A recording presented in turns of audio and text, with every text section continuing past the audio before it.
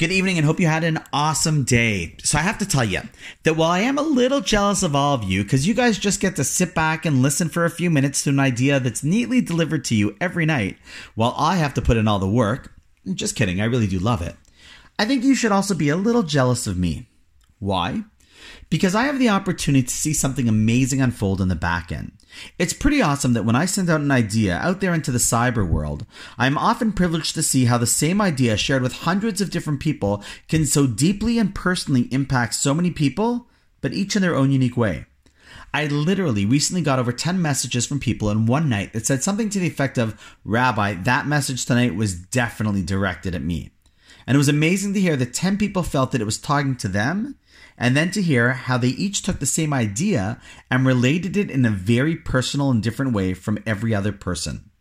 I think that's an extremely important point for us to discuss for a few minutes. One of the challenges people have about learning Torah is that they often feel, how can that book speak to me? I'm so unique, and it's so generic. I'm not the same as the person next to me. I have a different set of aspirations, challenges, and life circumstances. Not to mention, I'm so different from the people who lived 200, let alone 2,000 years ago, all of whom have studied the same book. So how can the Torah really apply to me? Yet people who I know to be very different from each other can all often relate to the same idea, but with radically different applications. So how does that happen? The answer is simple. Yes, we all have very different looking lives from the outside. But if you think about it, the inner hierarchy of needs that we all have, they're probably more similar than we usually remember.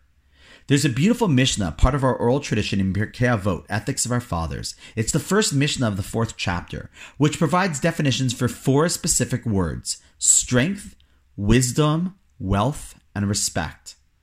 The Slonimer Rebbe asks, why does the Mishnah choose these 4 terms to define? There are so many terms that could be discussed. And he answers that if you were to think about it, everyone is hoping to achieve these things.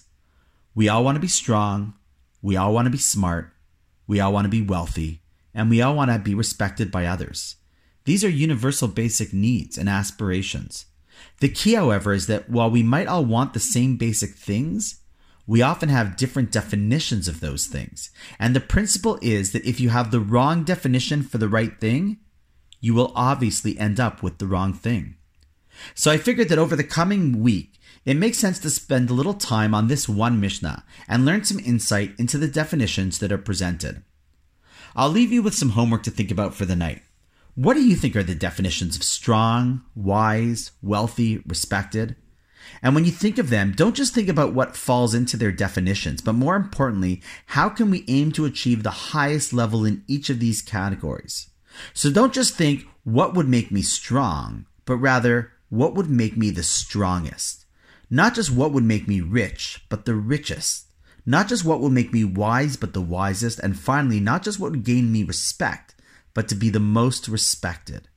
As well, please be honest, if you think that any of these 4 characteristics are not what you or others actually want, feel free to send me a message either by WhatsApp or find me on Facebook. I'm looking forward to hearing your thoughts and to spending the next week going through each of these definitions together. And on that note, wishing you a good night and looking forward to start going through these definitions starting tomorrow.